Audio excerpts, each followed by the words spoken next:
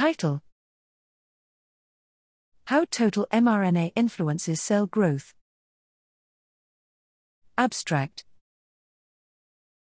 While the conventional wisdom is that growth rate is prominently set by ribosome amounts, in many biologically relevant situations the levels of mRNA and RNA polymerase can become a bottleneck for growth.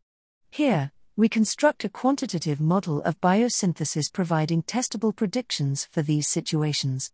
Assuming that RNA polymerases compete for genes and ribosomes for transcripts, the model gives general expressions relating growth rate, mRNA concentrations, ribosome and RNAP levels. On general grounds, the model predicts how the fraction of ribosomes in the proteome depends on total mRNA concentration, and inspects an underexplored regime in which the trade-off between transcript levels and ribosome abundances sets the cellular growth rate.